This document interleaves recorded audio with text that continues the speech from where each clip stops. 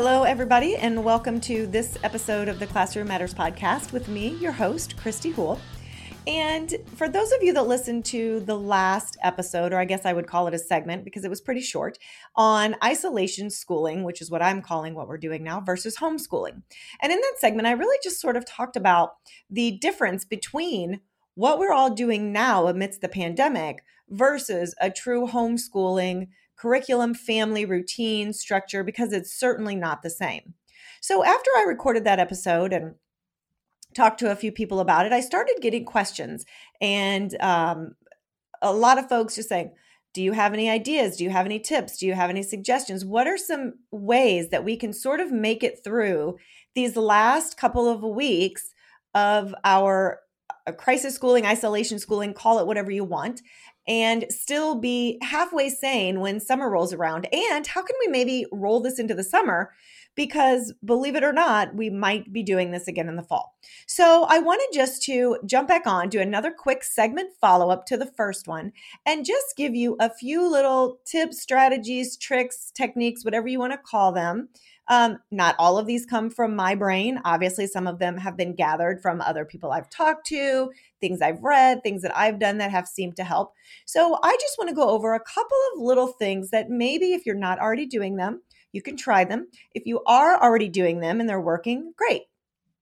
The first thing, and it is the most important thing, is to just relax. Take a deep breath. I know that you've heard that. I know people have said that to you. And I know that in the heat of you're trying to cook lunch, you've got 4 kids trying to get on a Zoom call with 4 different teachers. Your boss is trying to get you on a Zoom call. Things seem to be going crazy. Take a break.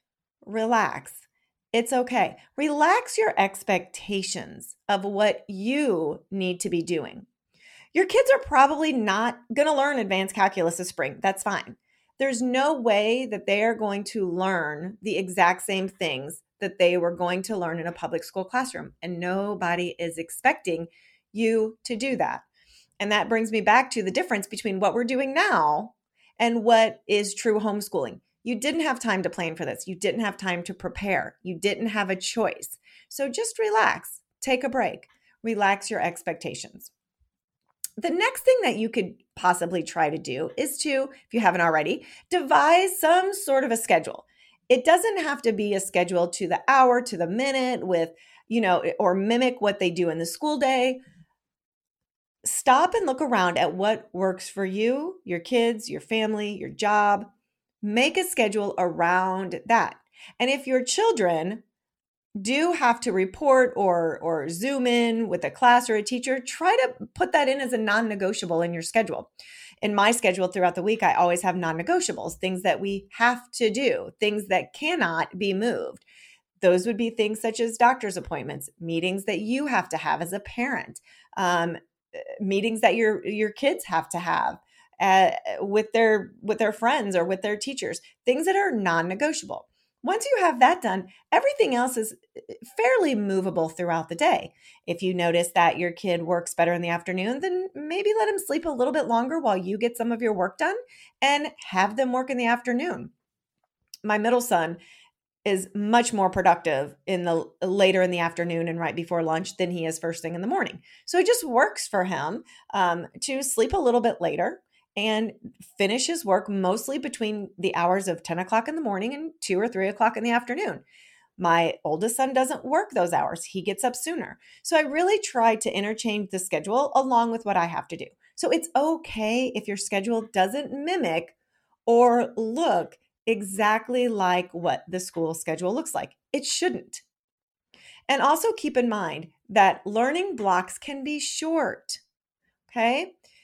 It is really advised that parents should really only aim for focused learning blocks of 3 to 10 minutes at a time. Now, that's for kids in kindergarten through second. Maybe 10 to 15 minutes at a time for 3 to 5th and 30 minutes for grade 6 to 12. No child's brain can work that long. They get bored, they get uninterested, their eyes start to glaze over. You know what I'm talking about. Have them work in short blocks. It's okay. Just because at the middle school or the high school, they have these long blocks of learning, or in elementary school, they're doing 90 minutes of reading, whatever. That doesn't have to look like that at your house.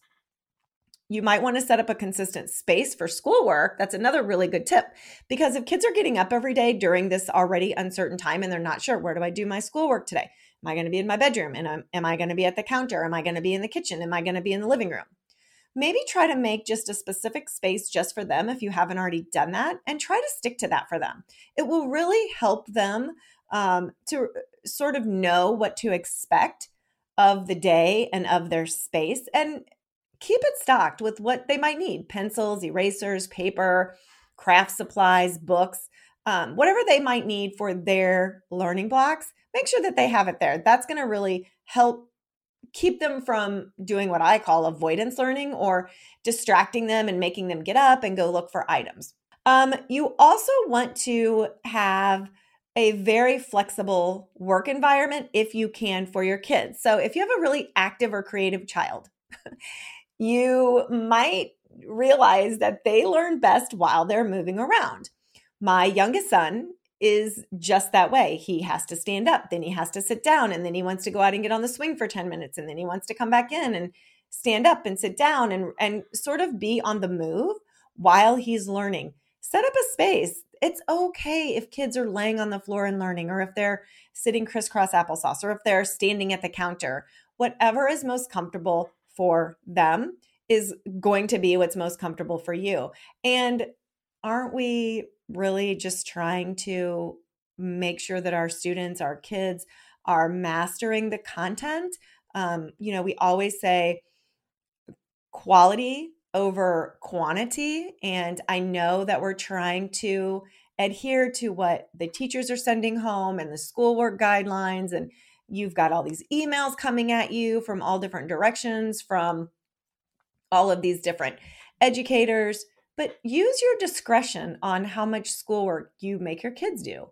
When I saw that my youngest son was able to grasp a particular literacy concept in like 10 minutes, I didn't make him continue on and do the rest.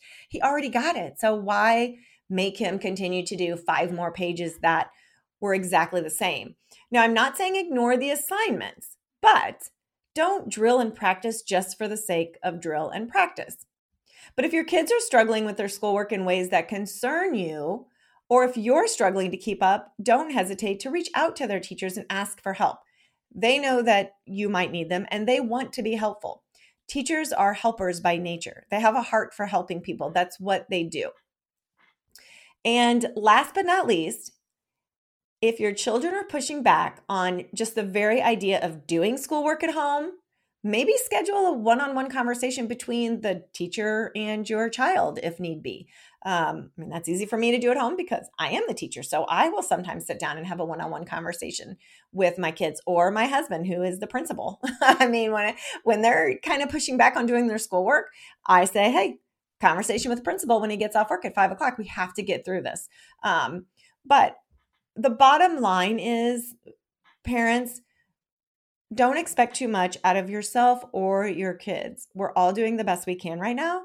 And please don't hesitate. Everyone has my email address. It's Christy@educate.today. Please, please, please send me an email. Shoot me your questions. Shoot me your concerns. Shoot me a topic if there's something you want me to chat about on the podcast.